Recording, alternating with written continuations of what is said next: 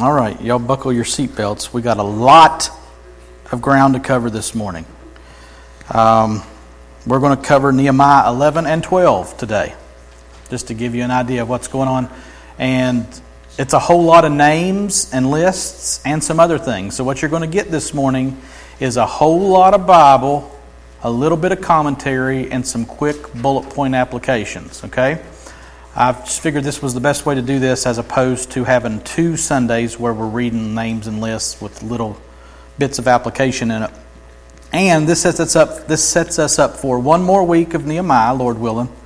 Then we're looking at going into Malachi, which is the same time period as this, to close out this time segment for us. And then probably our goal is to move into the Gospel of Matthew after that. So that just gives you a snapshot of where we're going. Now, let's look back real quickly on where we've been. Nehemiah was the cupbearer to King Artaxerxes in Persia, and he heard that things weren't going well in Jerusalem, that the walls were broken down, and that the people of God were in disgrace. And he had a burden and a desire to get to Jerusalem to rebuild the walls. Now, I'm going to ask y'all a question. Participation, were the walls the goal? The answer is no. The wall was a means to an end. And the end that we are shooting for is temple worship reestablished and committed to in Jerusalem, and the city of Jerusalem being the dwelling place of the people of God for the glory of God. That's always been the goal here in Nehemiah. The walls were a great project that needed to be done, but the wall was a means to an end. We are looking for worship in the city of God, by the people of God, to the glory of God, according to the design of God. Today, we get to see that goal accomplished. Don't you love it when you get a goal accomplished, when you get something and it happens? What I'm going to do for the public reading is what we're working toward, which is Nehemiah 12, 30 through 39. We'll read that and then we'll build up, and there's a few verses after that at the end. But this is what we're building up to. This was the goal. This is what we're looking for. So if you would stand, we're going to read this publicly and honor God with reverence as we stand before the sovereign of all creation, the God that we sang to this morning, and understand everything that we read from the Scriptures this morning, this included, are the very words of God. And that should make us take notice, and hopefully we do. Nehemiah 12, 30 through 39. And the priests and the Levites purified themselves, and they purified the people and the gates and the wall. Then I brought the leaders of Judah up onto the wall and appointed 2 great choirs that gave thanks. One went to the south on the wall to the dung gate. And after them went Hoshea and half of the leaders of Judah, and Azariah, Ezra, Meshullam, Judah, Benjamin, Shemaiah, and Jeremiah, and certain of the priests' sons with trumpets, Zechariah the son of Jonathan, son of Shemaiah, son of Mattaniah, son of Micaiah, son of Zachor, son of Asaph, and his relatives Shemaiah, Azrael, Melali, Gilale, Maai, Nathanael, Judah, and Hanani, with the musical instruments of David the man of God, and Ezra the scribe went before them. At the fountain gate they went up straight before them by the stairs of the city of David, at the ascent of the wall above the house of David, to the water gate on the east. To the other choir of those who gave thanks went to the north, and I followed them with half of the people on the wall above the tower of the ovens to the broad wall, and above the gate of Ephraim, and by the gate of Yeshana, and by the fish gate, and the tower of Hananel, and the tower of the 100 to the sheep gate, and they came to a halt at the gate of the guard. Let me pray. God, we are not smarter than you. And that is very easy to say. But I pray, God, that we would understand that this morning. That we would look at how your Bible is put together, and that we would rejoice in your sovereign knowledge. And God, I pray that by the power of your Spirit, you would work on us, in us, and through us to bring glory to your name. Holy Spirit, teach your people. Holy Spirit, convict sinners. And Holy Spirit, teach us what it means to worship. We ask it in Jesus' name, and amen. You may be seated. keep in mind as we progress through these readings and through these lists and through this long passage, and it is a long passage, our goal is worship. Not just this morning when we're together. In our lives every day, our goal is worship. And what should that worship look like corporately? What should that worship look like individually? Those are the questions that I want you to be asking yourself as we come to this, because when we come to application, we're going to talk about the process that they went through to get to the place of public, corporate, temple worship, and how they celebrated the availability of a place to worship, how they celebrated the people who were worshiping, and how they celebrated God through this worship. So, let's get in here. We're going to start with Nehemiah 11, verses 1 and 2. Keep in mind what we saw last week. We saw them renew the covenant the week before last, right? Am I straight in my head? Who was here last week? Who remembers? Huh? We saw them renew the covenant, and then we saw them what? That was last week, right? Am I missing a week? We were gone a week. Last week they renewed the covenant. Yeah. Okay, I'm making sure that I'm in the same vein of thought. So they renewed the covenant, public writing, what they said they were going to do in response to the law of God that they had received. So now they're going to do it, what it looks like. So Nehemiah chapter 11, verses 1 and 2. Now the leaders of the people lived in Jerusalem, and the rest of the people cast lots to bring 1 out of 10 to live in Jerusalem, the holy city, while 9 out of 10 remained in the other towns. And the people blessed all the men who willingly offered to live in Jerusalem. Now remember, this city, Jerusalem, with these new walls, was basically unpopulated. Nobody lived there. People preferred to live in the town surrounding so that they could homestead and build a life of their own. But here we see that the leaders, which is probably Nehemiah and his cohorts, were living in the city. And that's about it. But then they started casting lots, which if you remember in Esther, it's rolling a dice basically to get a number or a decision based on what the dice shows. So they're rolling dice and they're like, snake eyes, you got to live in the city. That's what's going on here, okay? 1 out of 10 had to come and live in the city, according to what the lot said. Now, can you imagine? You've come back and you've made this. Some of these people have been back for 80 years or so. Some of these people just got back not too long ago, maybe a few months. And now they're rolling dice to see if you got to live in the city or not. And living in the city was not a desirable thing. To live in the city was to forfeit your normal way of life. And it would surely see some activity from enemies who would try to take over the city or try to discredit what was being done here. We've seen that time and time again through Nehemiah. But look at verse 2 again. So they're casting lots. 1 out of 10 has to come live in the city. Verse 2, though, says, and the people blessed all the men who willingly offered to live in Jerusalem. Now, this is not a separate group of people. And what I mean by that is, these are the lottery losers. These are the people who got picked to live in the city. But they don't buck the system. They willingly offered to live there after they were chosen to have to live there. Now get that straight, because that's important. We'll talk about that in application. So they lose the lottery, and then the people blessed these people who lost the lottery and defined them as those who willingly offered to live in Jerusalem. So you don't have 3 groups of people living in Jerusalem. The leaders, those who lost the lottery, and those who were willingly coming. You've got the leaders and the people who lost the lottery who willingly offered to live in Jerusalem. Now, think about that for just a second. The way things are set up, you have to live in Jerusalem. Okay. They didn't hem-haul around, try to buck the system and say, yeah, but I got this. They said, okay. Thus saith the Lord, we'll do it. Now, verses 3 through 9. These are the chiefs of the province who lived in Jerusalem. But in the towns of Judah, everyone lived on his property in their towns. Israel, the priests, the Levites, the temple servants, and the descendants of Solomon's servants.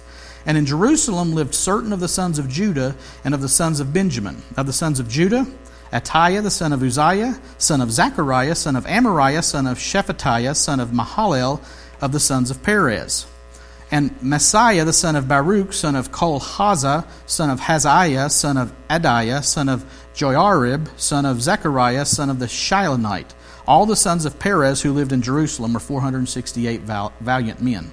And these are the sons of Benjamin: Sallu, the son of Meshullam, son of Joed, son of Pedaiah, son of Koliah, son of Maaseiah, son of Ithiel, son of Jeshiah, and his brothers, men of valor, 928. Joel, the son of Zichri, was their overseer, and Judah, the son of Hasenua, was second over the city. Now, all I'm going to say about that is this is a list of people who were heads of families who moved and settled in Jerusalem with their families. And they trace their lineage back all the way to Perez, which that's way back, early in the Old Testament. That's all we're going to say about that. Now, verses 10 through 20.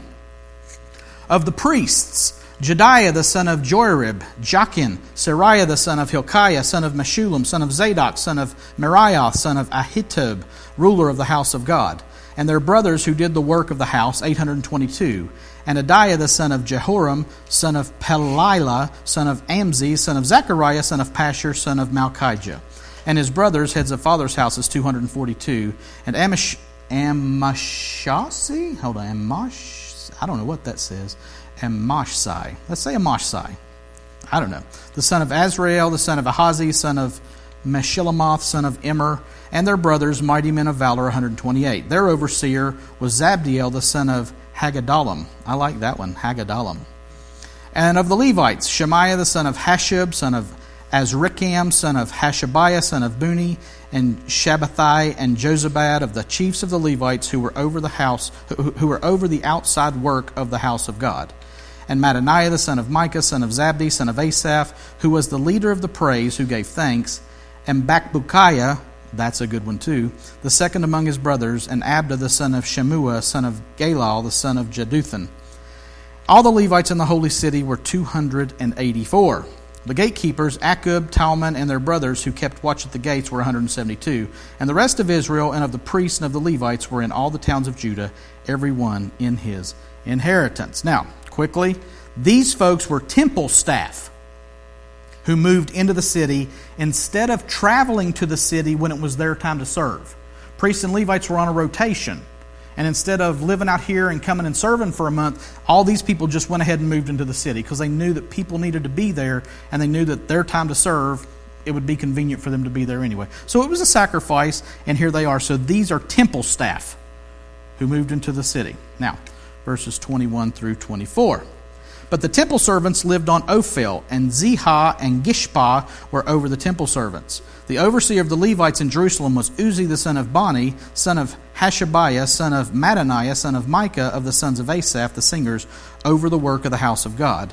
For there was a command from the king concerning them, and a fixed provision for the singers, as every day required. And Pethahiah, the son of Meshezabel, of the sons of Zerah, the son of Judah, was at the king's side in all matters concerning the people. We're getting there, y'all. So, this is kind of additional information about some folks and some connections to the king of old. They mentioned King David. This list reaches back, and this is going to be a theme that you're going to see over and over again. This list reaches back to show some of the people's ancestors and an unbroken line from the original kingdom to the first return of exiles, which was in Ezra's time, we saw in Ezra 1 through 6, and then to the current state and population. What they're doing is going all the way back to King David, coming back to the first return from the exile, and now into their time, and showing how all these people were connected. And that this wasn't just some ragtag bunch of people. These people had a heritage. Okay? 25 through 36. Here we go. You ready?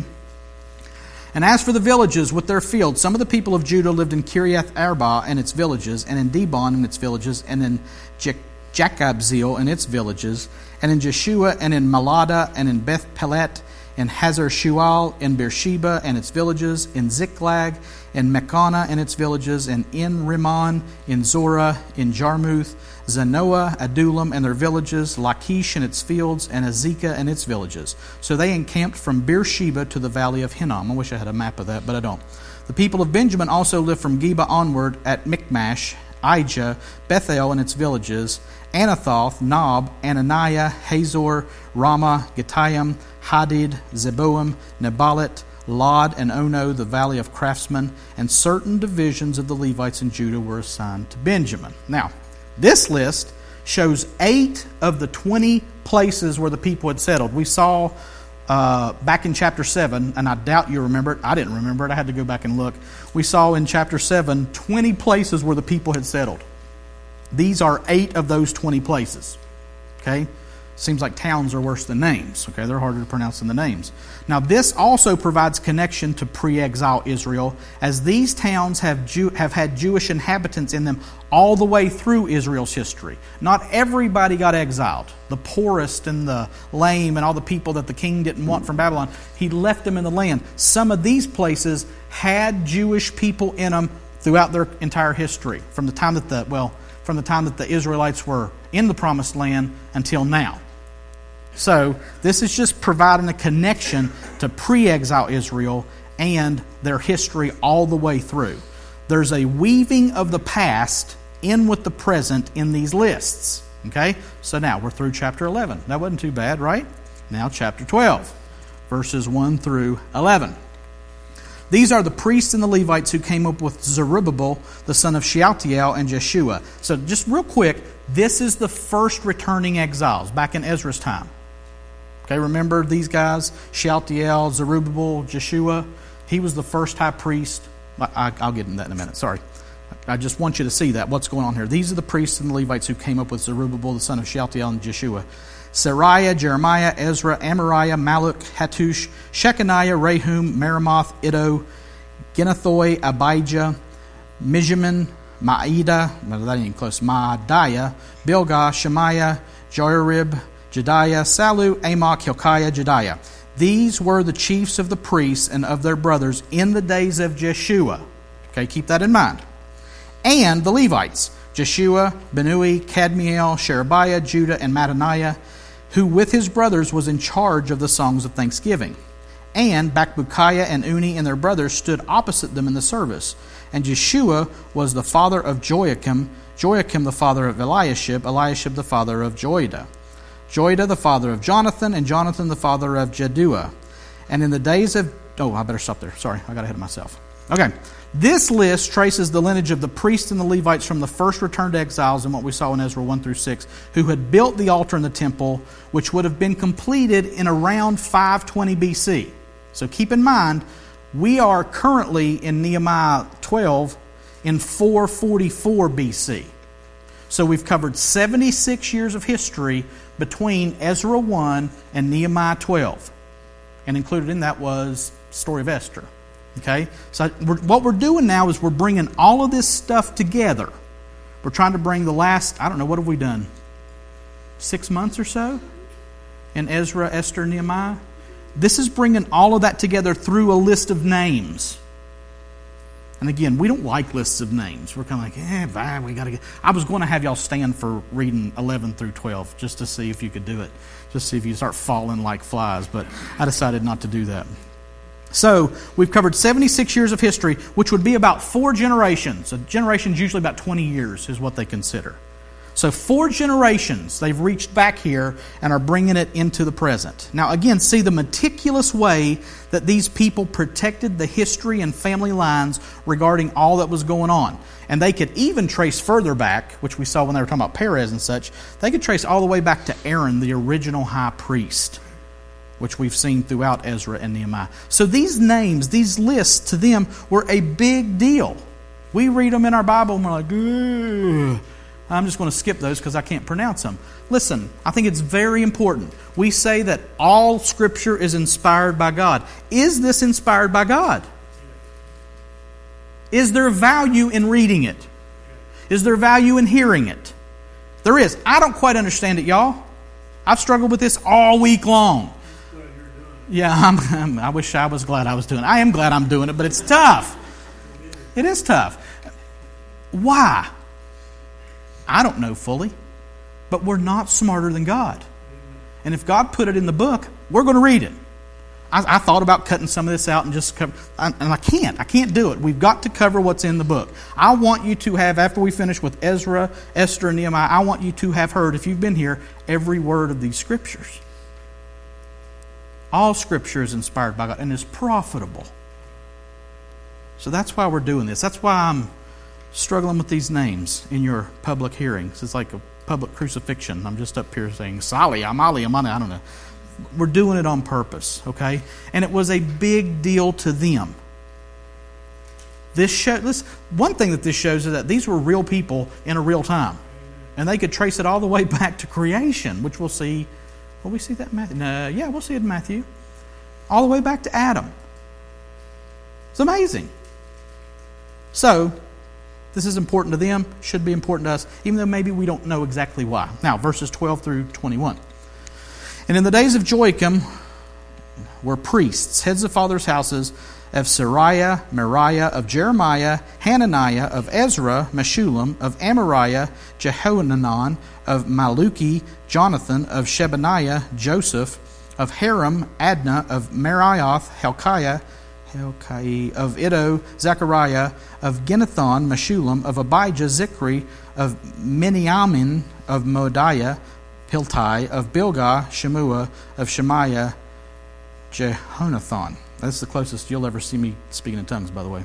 Of Joarib, Mattaniah, of Jediah, Uzi, of Sali, Kali, of Amok, Eber, of Hilkiah, Hashabiah, of Jedediah, Nathanael. Okay, that's through 21.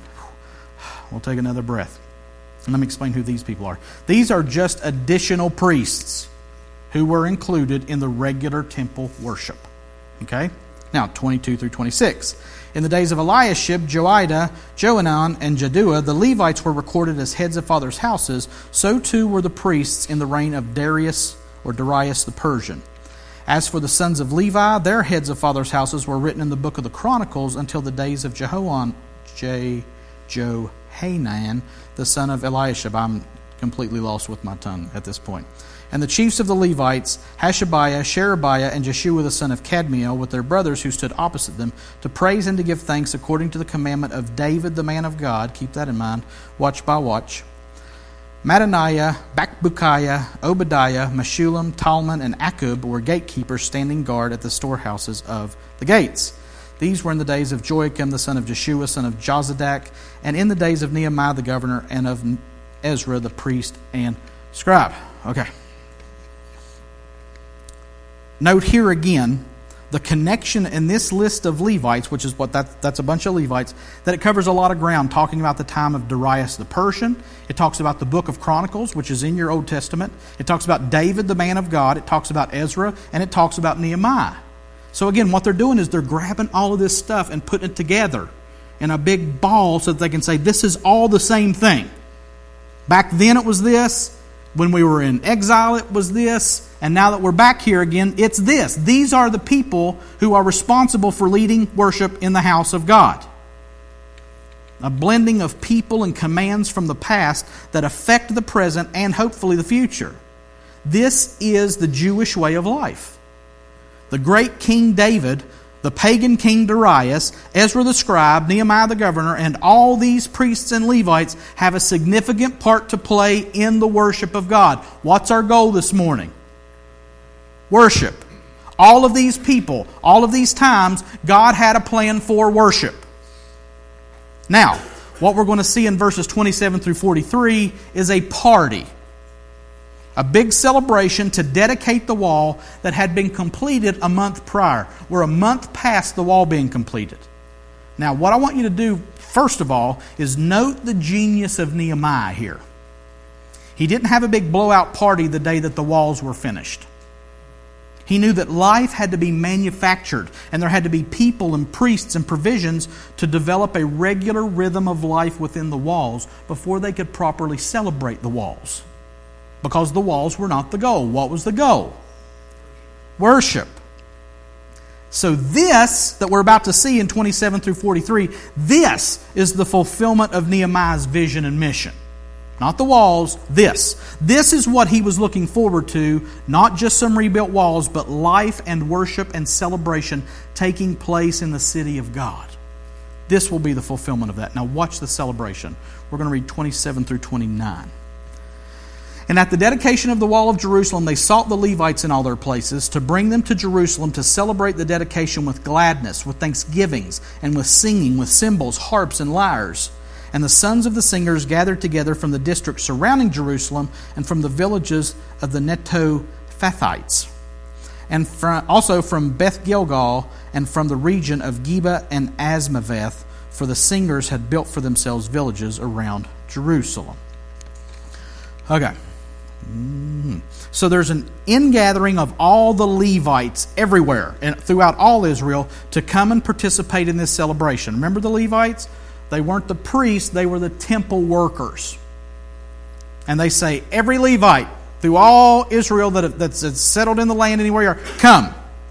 And it says that they celebrated with gladness, thanksgiving, singing, and cymbals, harps, and lyres.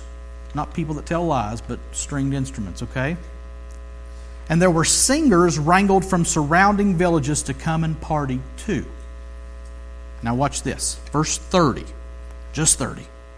And the priests and the Levites purified themselves, and they purified the people and the gates and the wall. Now, note this carefully. They didn't just come and party. The priests and Levites purified themselves. Not just themselves. They also purified the people and the gates and the wall. Now, how do you purify a gate and a wall? No one approaches God in His holiness without seeking purification first. You do not strut into the presence of holy God and say, congratulations, I'm here, we're going to have a party. I have been in places where that was the case. You do not come into the presence of God without purification. We celebrate it every week, and we remember the purification that was purchased for us through the death, through the body, through the blood of Jesus Christ. We are purified because of Christ. This is pre-Christ, and they're looking forward to this purification. And they purify themselves, the gates, the walls, and all the people. Now, what would that entail? There would have been a sprinkling of water, which was symbolic. There would have been animal sacrifice, blood. Without the shedding of blood, there can be no remission of sins, God had said in His law. The priests and the Levites were probably abstaining from sex. They were probably fasting. And they were probably taking very pointed procedures and steps leading up to this time to purify themselves so that they could symbolically purify everybody else. They were speaking for the people, the gates, and the walls. If you ever get a chance, Derek Thomas is an associate pastor at First Presbyterian Church in Jackson, Mississippi. He's got a great series on Nehemiah. He's the one that was talking about this purification stuff. I want to give him his proper credit there about what it would have entailed to purify themselves. He points out in that these are the things that the book of Exodus, the book of Leviticus, and the book of Numbers call for as needed for purification. Sprinkling of water, animal sacrifice, abstinence from sex, fasting, and other things to be pure. So there was some purposeful, pointed preparation for all of this. And it wasn't who's bringing the meatballs. It was, are we right? Are we clean? Are we pure? Are we ready to approach a holy God? Is that what Sunday morning looks like, by the way?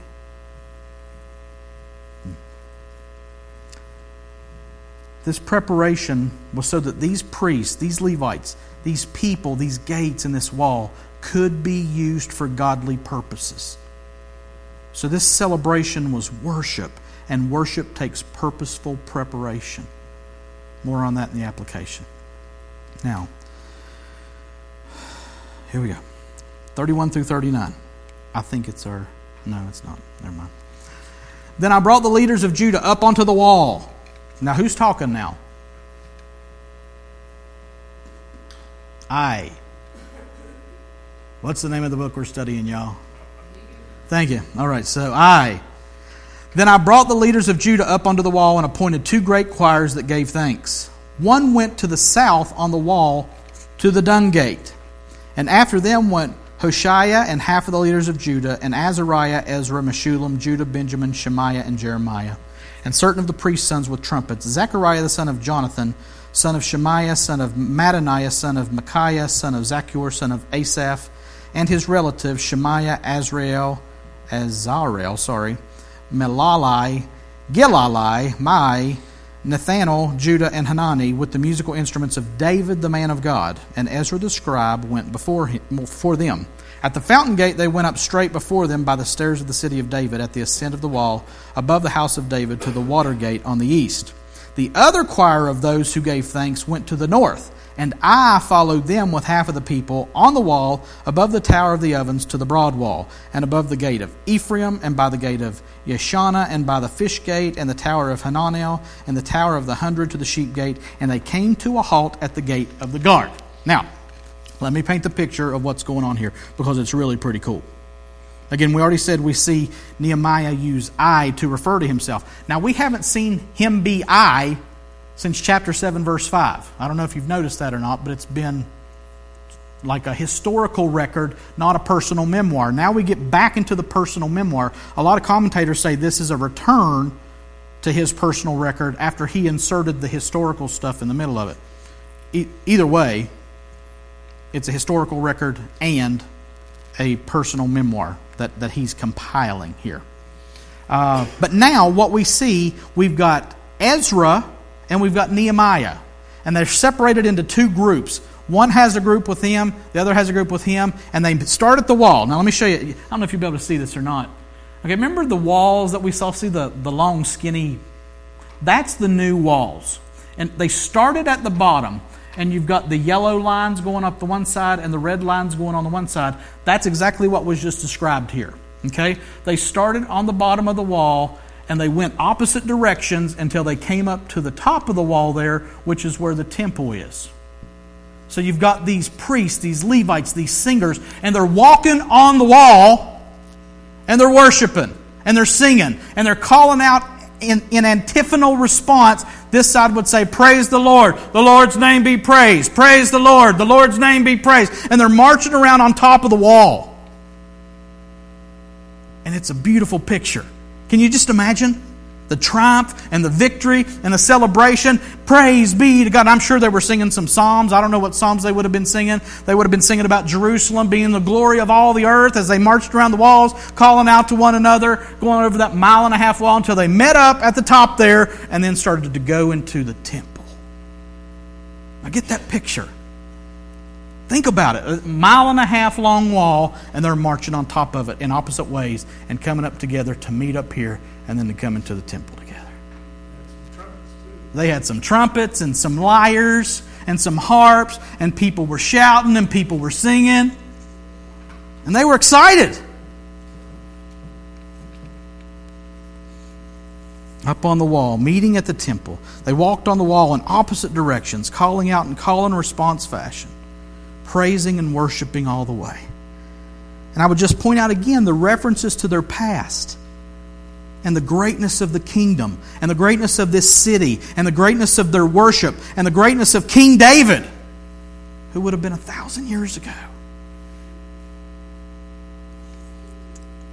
Now it's curious to me, David never worshipped in a temple.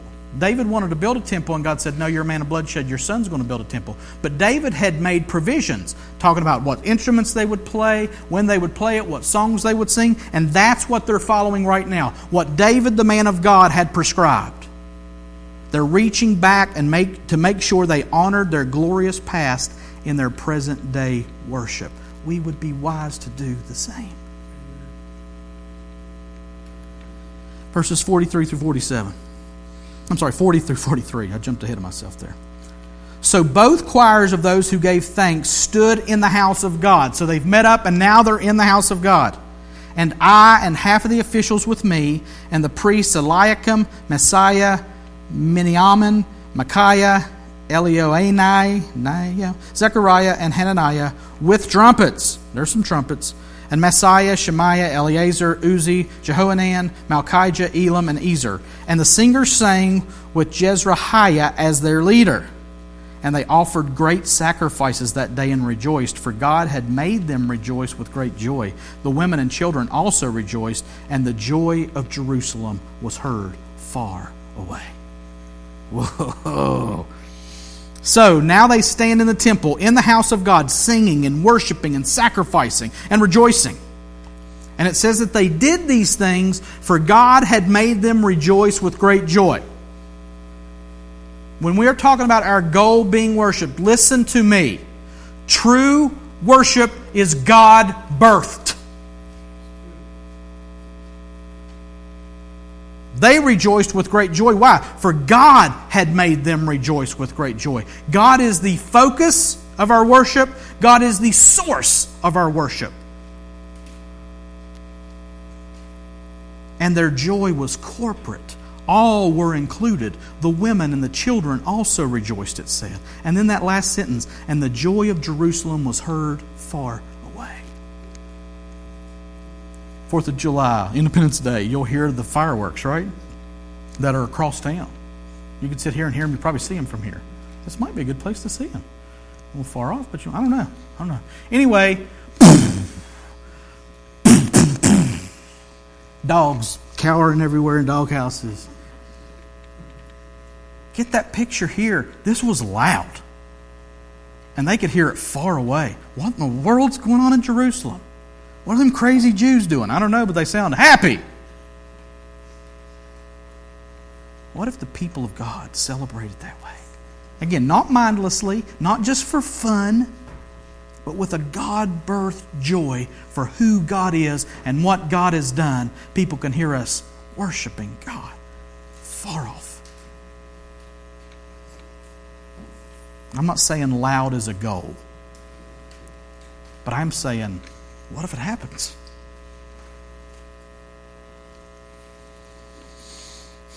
And the joy of Jerusalem was heard far away. This isn't some docile, somber assembly. They'd done that already. Their joy was seen and heard far away. And then verses 44 through 47, we see that they weren't just mindlessly partying. On that day, men were appointed over the storerooms, the contributions, the firstfruits, and the tithes, to gather into them the portions required by the law for the priests and for the Levites according to the fields of the towns. For Judah rejoiced over the priests and the Levites who ministered. Wow. And they performed the service of their God and the service of purification, as did the singers and the gatekeepers, according to the command of David and his son Solomon. For long ago, in the days of David and Asaph, there were directors of the singers, and there were songs of praise and thanksgiving to God. And all Israel in the days of Zerubbabel and in the days of Nehemiah gave the daily portions for the singers and the gatekeepers, and they set apart that which was for the Levites, and the Levites set apart that which was for the sons of Aaron. So they're partying and they're having a good time, and you can hear it a long ways off, but that's not all they're doing. In the midst of the celebration, there was some administrative work going on. People were put over the storerooms, over the contributions, the first fruits and the tithes, to gather that stuff and distribute it as needed. Okay? So, a one-day party is fine and fun, but they wanted this worship to endure. So they planned for what would need done on an ongoing basis as they saw what was happening and they saw it unfold. And I'll mention one more time, they reached back to the commands of David and Solomon to see what was prescribed for their rules and order. They were not flying blind. They had a blueprint of how all this was supposed to be done, and they followed it. And these practices continued, it says, all the days of Zerubbabel and Nehemiah, providing for the priests and the Levites so the worship could go on uninterrupted. So well done, Nehemiah. You got it done. And we just made it through 2 chapters of Scripture. Wasn't too bad, was it? You're like, well. Now, so let's apply this, okay? Let's apply this massive text. And what's our goal? Okay, glad both of y'all were listening. Seeing as how all of this has to do with worship, my question for us today is, how do we apply this in our individual lives, yes, but more so in our corporate worship? It's interesting to watch you all sing on Sundays. And I'm not saying you're doing it wrong or bad, but it's interesting. I like to watch it. Some people are just disengaged. They're not there. They ain't singing. They ain't thinking about what's going on. Some people, man, are singing. Some people are engaged. How does all of this bring us to a place of celebrative corporate worship? Okay. I got 6 points. Are you ready? I told you they'd be bullet points, okay? Bullet point application points. And they all end with 8. And after we finish eating today, we will have ended with 8, right?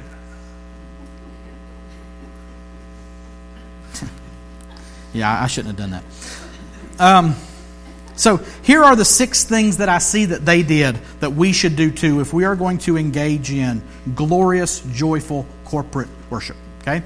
The first one is abdicate. I'll explain them, okay? The second one is congratulate, commemorate, populate, consecrate. What's the last one? Somebody. Come on, you know what it is. Celebrate. Yes, that's it. So it's abdicate, congratulate, commemorate, populate, consecrate, celebrate the animal we ate. No, that's... I'm reaching back to some 1980s in excess for those of you. Anybody get that, by the way? Just my wife. Okay. We're the only weirdos here that understand that. Abdicate, congratulate, commemorate, populate, consecrate, celebrate. Okay, we'll touch them all one at a time. First one is abdicate. That means to give up. If somebody is seated on the throne and they give up their rule to somebody else, they abdicate their throne to someone else. Abdicate, give up. Give up your rights if we are going to corporately worship together. It calls for sacrifice. I don't like this, or I don't like that. I don't like it when this person's playing, or I don't like it when we do that song. I don't like the way we do that song. Stop it. Just stop it. You're never going to worship God if all you're doing is picking apart the way things are done. So give up your rights, give up your desires, and just sing with the people that are here the songs that are being sung. But I'd like to stop. What are we here for? Your preferences? Or are we here to worship God? I'm not saying your preferences are wrong or bad. But I'm saying if you're harboring them in your heart while we get together to sing, there's something wrong. Give it up. Let it go. Abdicate it. It was a big deal for these people to get drafted to live in the city. Nobody lived there, and it was not given to spaciousness and growing crops or raising livestock. They basically had a lottery where the winners were losers. If your name was called, you had to live in the city. And 1 in 10 had to do that. And remember what we said, verse 2 said of chapter 11? And the people blessed all the men who willingly offered to live in Jerusalem. That's the verse directly after it said they cast lots to see who was being conscripted to live in the city. So they had to, but they willingly offered, not resisting the outcome. They said, amen. So be it. I'll do it the way it's being done. Is there anything more divisive in the church today than music? I don't think there is. What if we set aside our preferences and just worshiped God when we sang corporately as a body? That's what these people did. They got picked to live in the city. They didn't say, oh, God, sing in the city. Fine, I'll go, but I'm not going to like it. It ain't right. It shouldn't be me. Don't they know I got 40 acres over in Ono? I'll go. No, they said, amen. All right, we will do what God has called us to do. I'll stop on the music thing, okay? Our call here is to see what God says, like we saw last week, and willingly, purposefully sacrifice the things He calls us to sacrifice. Last week we talked about things like marriage and the Sabbath, right? And they didn't fuss and try to find loopholes. They just said, okay, this is what we'll do. This is what the law says. In this case, the lot calls us to live in Jerusalem, so we will do it. I'll sacrifice my rights and my wants. God calls us to sacrifice. Being distinct from the culture should be done willingly, not in a resistant way. We cannot worship God if we are gritting our teeth, wishing we could live like the world, individually and corporately. Let me read something as far as sacrifice. King David, this is the longest application point, by the way. King David, who was referenced so many times in today's passage, was buying land to sacrifice on to help avert a plague. And some people say, which was actually the land that the temple would end up being built on. And I think that's right. And he goes and he tells the owner of the land, this is what's going on. Now watch what happens here. 2 Samuel 24, 21 through 24. Araunah, who owned the land, said, why has my lord the king come to his servant? David said, to buy the threshing floor from you in order to build an altar to the Lord, that the plague may be averted from the people. Then Araunah said to David, let my lord the king take and offer up what seems good to him. Here are the oxen for the burnt offering, and the threshing sledges and the yokes of the oxen for the wood. All this, O king, Araunah gives to the king. And Araunah said to the king, may the Lord your God accept you. But the king said to Araunah, no, but I will buy it from you for a price. I will not offer burnt offerings to the Lord my God that cost me nothing. So David bought the threshing floor and the oxen for 50 shekels of silver. Let me ask you something. What has it cost you to worship God? Individually, as a family, as a corporate body. I will not offer burnt offerings to the Lord my God that cost me nothing. Lackadaisical, laissez-faire, yawning while I'm doing it worship, guys, is not worship. It's not. You say, you don't know my heart. Yes, I do. I do. If that is your heart, it's not worship. Sometimes we have to soldier through and we have to make ourselves when we don't feel like it. Yes, that's sacrifice. True individual, family, and corporate worship calls for sacrifice. And we look to the Word of God, we see how to do it, and then we do it God's way. And we give up our rights. Think Abraham and Isaac. I want you to take your son, your only son, and offer him to me. That's worship. You say, well, I'd get up early on Sunday morning. Okay, that's something. I try to be here every week, even though sometimes I don't want to. Okay, that's sacrifice. But you get a blessing in return, don't you? Hope so. So abdicate was the first one. We've seen it in them. Hopefully we see it in our lives. The second is congratulate. Okay. I'll try to be as quick as I can with this. Congratulate. Man, that's a lot of names here. Over 2 chapters, there's a lot of individual names listed. And I think it's smart of Nehemiah to purposefully record these things with people's names in it. Hey, there's my name. Hey, Nehemiah remembered me.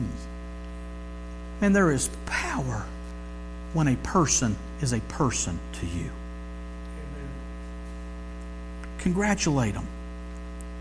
That may mean shaking their hand. That may mean speaking to them while you're getting your coffee. Let me challenge you with something. Put your phones down while you're here and talk to people. Just a thought. You are in the congregation of the people of God. These are the people that Jesus died to save. These are the people who are washed in the blood of the Lamb. These are the people who form a great multitude in Revelation who will gather around the throne and worship Jesus for eternity. These are the children of God. And there may be people that come that don't know Jesus. And we need to make a beeline to those people, love on them, shake their hand, hug their neck, preach the gospel to them, get them a donut. Nehemiah congratulated these people who did their job and did it well, the people who were there. If we're going to worship corporately here in this place, we need to acknowledge one another. Now, some of you got upset about the phone thing. I know you use your phone for your Bible. I get that. I get that. I'm saying what's more important, the people that are here or the people on your social media? Put it down. Look in people's eyes. Watch people smile. It's wonderful. Look for the people that you can tell are struggling. Go ask them if you can pray for them. Something I can help you with? Something you need prayer for? Congratulate. Don't let anyone in this building be a nameless, faceless being that you don't have some contact and time with. Again, all we got to do is say hi in the coffee room or sit down and talk to somebody back there while we're eating. And talk and get to know people. Nehemiah made sure that all those who had a part in what was happening here got recognized. And we need to be just as intentional in the lives of these people that meet here every week. And maybe outside these walls. Ask somebody over. Eat ice cream together. Right, Steve? Can I get an amen? Amen to ice cream? Some of you all do this very well. Let me just say that. Some of you do this very well. I don't. I am talking to myself here. I'm so busy getting stuff ready. Look at people in the eyes. Talk to them. Love on them. Congratulate them. You say congratulate them for what? For being here. Abdicate. Congratulate. Commemorate. This one's real quick. We've talked about this before. Know the history behind everything that we're doing. Remember that we are not an individual church located outside of time in the plan of God. We exist in the very same flow of worship that these people in Nehemiah 11 and 12 were a part of. I would encourage you to study church history. You said, well, that sounds like fun. Trust me. If you can get in contact with the early saints, if you can get in contact with Nehemiah, if you can get in contact with Augustine, if you can get in contact with Martin Luther, and see this great crowd and flood of witnesses that are listed all throughout history, and understand how we tie in with them and how the traditional Christian faith came to us. We're standing on the shoulders of giants. Commemorate that for proper worship. Populate. This is not be fruitful and multiply, even though you can do that if you're married. Populate, it's just this. Be here. Just be here. If you can at all be here, if you've got to make a little bit of sacrifice to be here, just be here.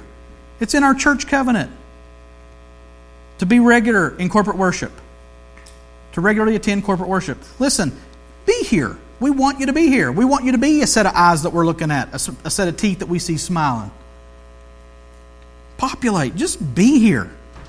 And be in the lives of God's people who are in this church. Abdicate, congratulate, commemorate, populate. Last two. Consecrate. Set aside your life on purpose for worship, individually and as a family, and chiefly, from what we've seen today, for corporate worship. Consecrate your life. Separate yourself from the worries and things of the world that are crowding out your mind and your heart, and you walk through the store and you're not thinking about the people of God or the things of God or the Bible. You're just thinking, okay, I got 2 hours, I got to get out of here, I've got this going on. Stop it. Set aside this time to focus your attention on God. Last week we talked about the Sabbath and how they did that on purpose. That's exactly what we're talking about here. Set apart this time. Set apart this day to be with God's people. And consecrate your heart, your mind, your mouth, your hands. And say, today, God, I am yours. Now that should happen every day, but there's something special about the day when we get together. Today, God, I'm not. We try to do a thing at home, no screen Sunday. No TV, no phones, no tablets. You're like, well, what? You're surrounded by it. I'm just saying, I'm not checking social media and surfing and mindlessly, so that we can detox from this, which you need to do, by the way, and so that you can look at people and rest. Consecrate yourself for corporate worship. This is a big deal. Not because so you can come and hear me talk. God is honored when His people gather and worship Him corporately. Set yourself apart for that. On purpose. It's going to cost you. We've already covered sacrifice, right? Abdicate. Yes, it's going to cost you. Be here, populate, and set yourself apart for this time. Last one. Celebrate. You know, what Jason prayed this morning at the end of the music is true. Some of you are going through hard times. Some of you are suffering right now. I get it. And you don't feel like putting on a happy face. Then don't. That's fine. That's good. Be honest. Come in here and celebrate by being broken, by asking for prayer. Hanging your head, weeping. That's good. It's right. Hard. I'm not saying it's good that you're crying, but it is good that you're crying.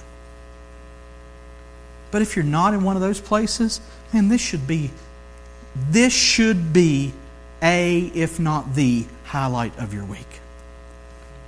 This should be a stinking party every Sunday. We're with the people of God, in the Word of God, singing songs about the gospel of God, partaking of the table. We're immersed in Scripture. And these are, most of y'all are all right. Some of y'all smell funny, but it's all right. I smell funny. Let's smell funny together. And let's enjoy this. Oh, if this is a trudgery and, I got to go to church, you're missing the point. The point of this is celebration, so that they hear it far off. Those people know how to worship God, not because they're loud, but because they are rejoicing in the Lord in the way that He has prescribed. And how is He prescribed? We come to God. There's one mediator between God and man, the man Christ Jesus, and we commemorate Him every week. And we look into this Word, and we're shaped and we're fashioned, and we say, yes! Yes! This is right. This is good. And yes, it's hard. And we say, yes! And we sit down and we eat, and we're like, man, those pepperoni rolls are good, right? Amen. Man, baked potatoes are good, y'all. Stay and have some today. And we don't have to have streamers and popping party about those types. That's not what I'm talking about. I'm just talking about this being the highlight of your week, and it really should be. Really should be. If it's not, let's take steps to make it so in your personal life, for our corporate life. I love this picture of them walking around this wall, on top of this wall, blowing horns and strumming harps and singing back and forth. And then they get to the temple and it's just, wah. That's like a subdued wah. Because I don't want to hurt your ears. But they are so happy to be there. I want you to celebrate when you come to church on Sunday morning. Because you've done the work. You've given up your rights. You've remembered where you've come from in commemoration. You're looking at people in the eye and you're enjoying people. You're here. You've set apart your life in this time for the worship of God, and then you come together and you celebrate. It's a beautiful picture. It's almost like God knew what He was doing.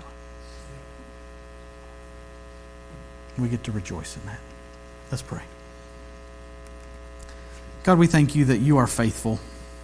We thank You, God, that in Your presence is the fullness of joy. And we thank You that we've learned from Nehemiah that the joy of the Lord is our strength.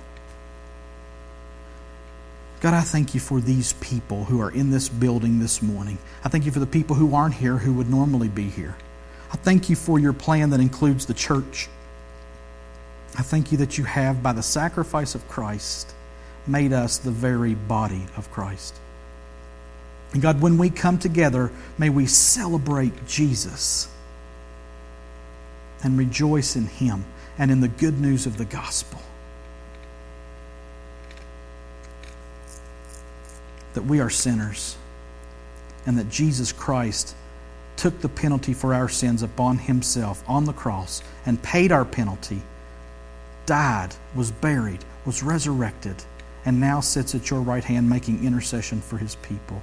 May we place our faith in him and his work and celebrate that work from now and all throughout eternity. That is your goal for us. May we taste it now. And may we rejoice in you and in each other for your glory. We ask it in Jesus' name. Amen. We'll just stand and receive a brief benediction. Now may the God of peace himself sanctify you completely, and may your whole spirit and soul and body be kept blameless at the coming of our Lord Jesus Christ. He who calls you is faithful. He will surely do it. And all God's people said, amen. Stay and eat with us if you can, y'all.